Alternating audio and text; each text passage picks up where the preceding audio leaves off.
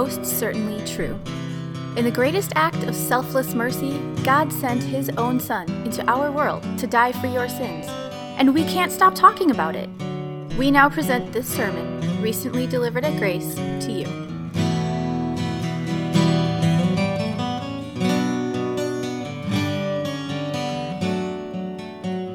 The first reading this morning is from the Old Testament book of Isaiah, chapter 61.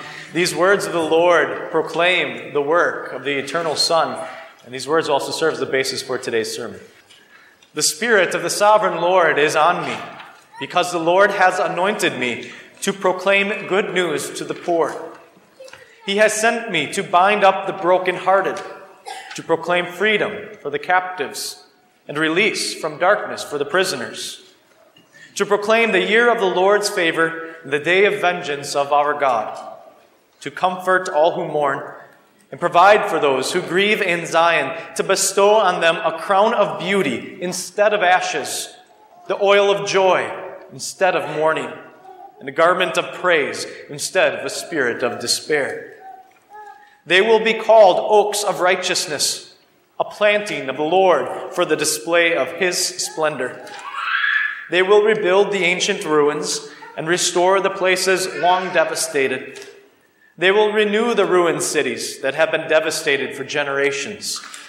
Strangers will shepherd your flocks. Foreigners will work your fields and vineyards. And you will be called priests of the Lord.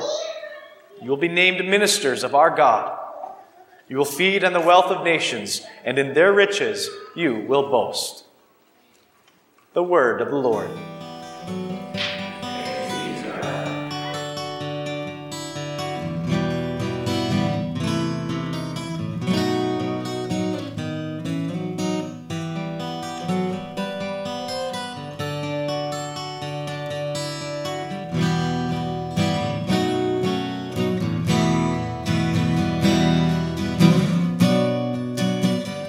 Do you remember Christmas?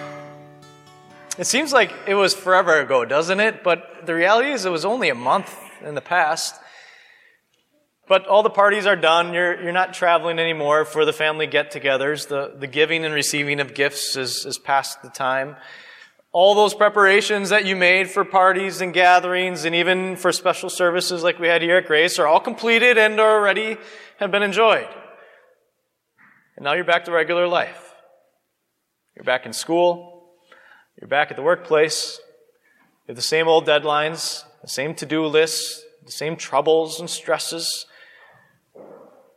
The news hasn't changed all that much. Politics is still politics. The only thing that maybe has changed is that now the weather is bitter cold and you're dealing with snow on the streets and on your sidewalks.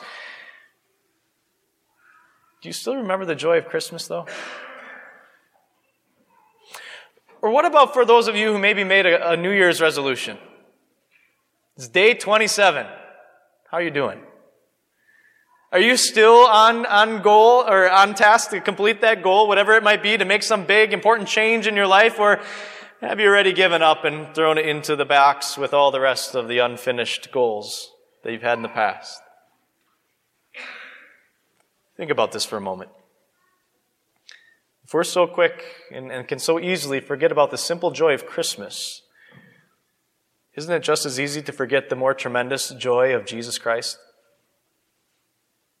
And if we're so quick to forget and to give up on these important changes that we want to make in our lives and just be done with them, isn't it just as easy to overlook or ignore the even more important changes that Jesus has made for you in your life? You see, that's the challenge of the Christian life. So often we get so wrapped up into the routine of this life that we lose sight of Jesus and who He really is and what it means. And so today we hear this very important reminder, or maybe if you're hearing it for the first time, we hear this important insight as to why Jesus actually came, what His purpose was. And it's an important thing for us to hear because too often we get wrapped up in the daily struggle against temptations and living in a world that is less than perfect. And so today we are reminded, as we continue this season of Epiphany, this season of revealing who Jesus really is, we're reminded of the purpose that Jesus came. He came with a transformative mission to carry out. a mission of changing your heart and life. Now, back in the 60s, there was a television show that was fairly popular that it's actually been remade into blockbuster movies more recently. It was the show Mission Impossible. You've probably seen it or heard of it at least. Well, many of these shows and these movies start in very similar fashion. The leader of the IMF, the Impossible Missions Force, receives this pre-recorded message. And the message often goes like this: "Good morning, Mr. Briggs or Mr. Hunt. Your mission, should you choose to accept it," and then goes on to briefly describe whatever the mission is for that episode. And at the end of this recording, it says, "This message will self-destruct in 5 seconds." But the mission is laid out. The mission that hero is going to accomplish throughout the plot of that show. These words that we have before us from the book of Isaiah, chapter 61, kind of remind me of that scene. The Lord God lays out the mission for His anointed servant, the one that He has chosen and set aside for a special purpose. Now, thankfully, this message did not self-destruct so that we could still have it today to hear it and reflect on it. But that message and that mission is summarized very simply in the very first sentence. That mission is to proclaim good news to the poor. To proclaim good news to the poor. Just think about that. For people who are hurt and lost, who are despairing and hopeless, there is nothing that is more uplifting and needed than a message of good news. For the patient who has battled cancer, there is no greater news than a doctor coming into that office one day and saying, "You are cancer-free." That is a message that causes that person to rejoice. Or for the parent who is worried over their adult child who has moved away and is now living somewhere else, but that place suffered a natural disaster, there is nothing more important than a simple text that comes across as a message that says, "I'm safe. I'm okay."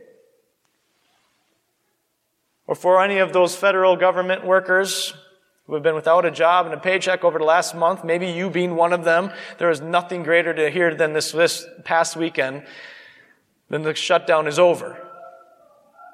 I mean, you get this. When we are in troubling situations, we long to hear that there is good news, that there is relief, that there is something different than the situation that we are in. And that's the very mission that God set before His called servant, His anointed one. This mission to go and to proclaim that there is something different. There is good news for the poor. Now, if we're really going to understand this mission, we have to start by understanding who He means by the poor. God does not mean the poor here as those who are economically or monetarily poor, who don't have wealth in this world. Rather, He's talking about the spiritually poor. He's talking about people who are lacking in a relationship with God. People like you and me. People like every person in this world. It's every person who is confronted with the demands of a holy God and feel the stinging slap of His law.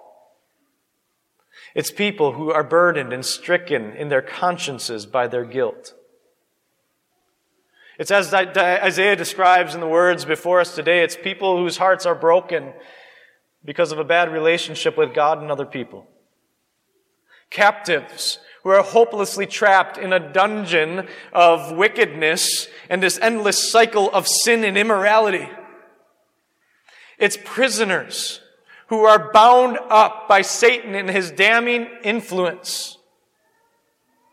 But the people who are poor are those who are filled with lust and anger and greed and jealousy and anger. People like you and me who should have no future but death. And I get it. That's a hard thing for us to wrap our heads around, to accept, to acknowledge. It's a hard truth.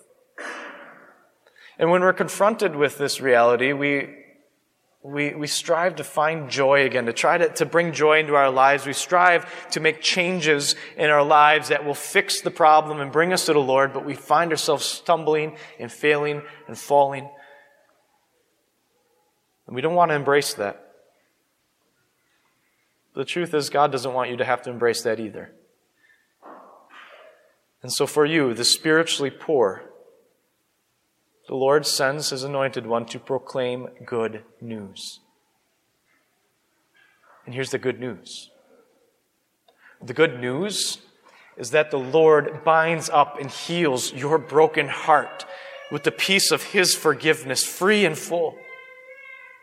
That the Lord comes and removes the burden of your conscience as He takes away all of your guilt. Taken away, you can let go of it all and leave it at the cross.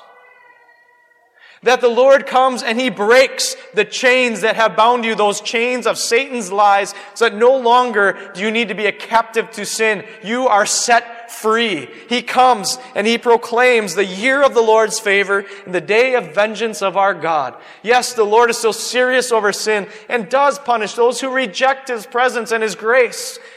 But God's favor, that grace and love for you is so overwhelming. He pours it into your life to show you the love and the forgiveness and the peace that God has with you. That is the good news. That God's anointed one comes to proclaim to you still today. And it's a message when we know this peace and this victory and this joy that the Lord has and gives to us. It's a message that truly changes our hearts and lives. The way we live and the way we look at this world. And it shows in Isaiah chapter 61 verse 3 as Isaiah describes these new transformations that take place in our life. That no longer do we need to heap the ashes of sorrow upon us. But instead God now puts the crown of beauty on your head. This crown of victory that you get to wear. No longer do we need to mourn over the troubles of this life. But God pours over you the soothing and fragrant oil of joy. No longer does your spirit need to despair to things of this life. But instead, God wraps you up and clothes you in a garment of praise as we rejoice over the new life that God gives to us. That is the good news that He proclaims in our hearing today. And that is the good news that He wants us to cling to. But how can we know that this good news is the reality for us? How can we know that we have gone from sinners to saints, that we have moved over from death to life? Because everything within me and everything around us in the world tells us something different. How can we know that this really is the good news that we need? We'll look to the one who comes to proclaim it. Because the one who comes to proclaim this good news is the very one who has secured the freedom and the forgiveness and the life and the joy that good news proclaims. The opening verses of Isaiah 61 are words that speak directly about that coming Savior, about the Lord Jesus. They say, "The Spirit of the Sovereign Lord is on me, because the Lord has anointed me." The Lord here is giving His people a little bit of a glimpse of that Savior that He promised was going to come and what He would do. And as we heard in the Gospel read from Luke chapter 4 today, we see Jesus coming onto the scene and affirming that these words are fulfilled in Him. Jesus went into that synagogue in Nazareth, and just like we heard these words of Isaiah read in our hearing today, Jesus read it to the people gathered there, and he set the scroll to the side, he sat down, that's how they preached then, and he said these words, "Today, this scripture is fulfilled in your hearing." This is one of those mic drop moments in Jesus' ministry. Boom. Here, now, in your hearing, before your eyes, is the fulfillment of God's promise to send the Savior. Jesus is the anointed one, the Messiah, the one set apart by God to come and to carry out this mission of proclaiming the good news that you and I so desperately need to hear, that God loves us and forgives us. And Jesus not just proclaimed it, but He secured it by living the perfect life that nobody else has ever lived. And even when He is being challenged and rejected and people wanted to throw Him off a cliff, He obeyed His Lord perfectly and loved everyone with compassion. And He gave up that one perfect life this world has ever seen on a cross to pay the price for the sins of a whole world of people who still reject Him and turn from Him and want nothing to do with Him. He died to pay the price for their sins, for your sins. And we know that God accepts it, that He takes it as a payment for your sins because He rose Him up from the dead to give Him life that we can have life.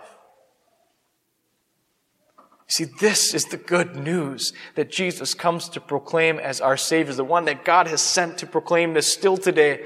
Good news that changes the way we live our lives and view this world because we have a relationship with God free from sin and death. And the Lord God takes that message of good news and He puts it right here in your heart. And that good news takes root and it grows. And that's how Isaiah describes it here. He says, they will be called oaks of righteousness, a planting of the Lord for the display of His splendor. God takes that good news, He takes that message, He puts it right here in your heart. And then He gets to work. After He plants that seed, God comes and He does the gardening in your life. And He gardens in that so that this plant message of good news can grow into a faith and into a tree. And so God, He tills the soil around this message with His word and His promises. And He waters it with the waters of baptism, washing away, making you clean. And He nourishes that faith with His very own body and blood that He gives for us in Lord's Supper. And the thing is, that what we find is when we are surrounded by this gospel message, this good news and word and sacrament, when we spend time with God and His word, if it causes that good news to take root and to grow roots that find themselves going deeper and deeper into Christ Jesus, that they can be strong and grounded in Him. And He uses this picture of this oak tree, and oak trees are some of the most sturdy, strong trees around, and they have this root system that goes deep into the ground, and they can withstand so much.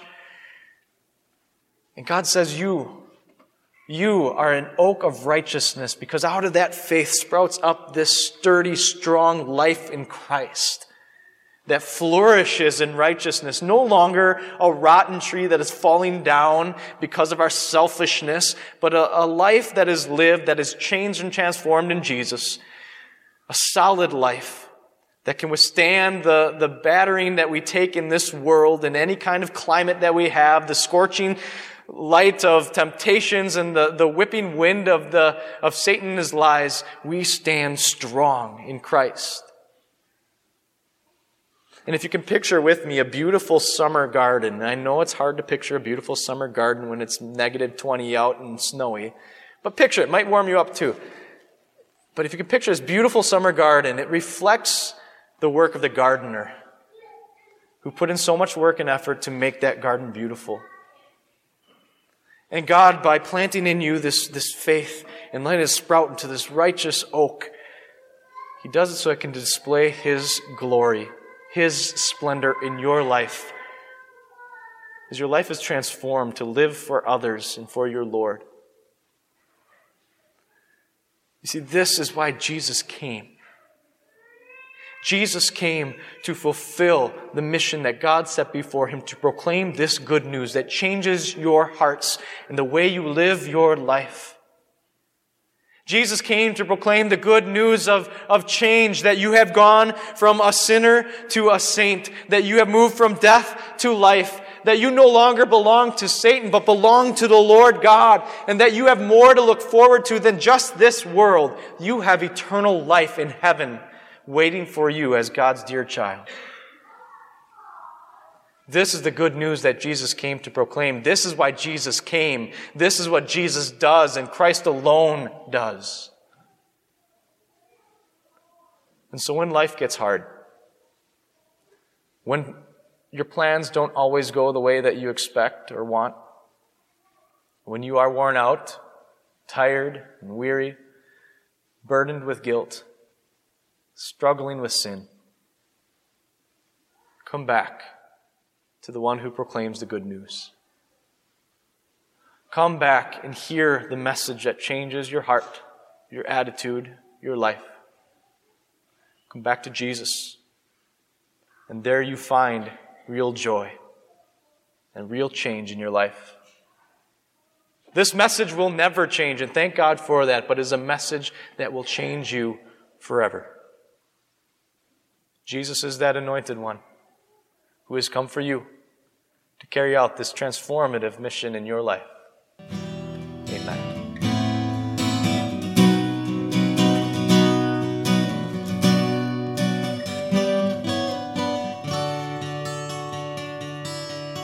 Thanks for listening. To learn more about God's grace or to support this ministry, please visit gracedowntown.org today. This grace is for you.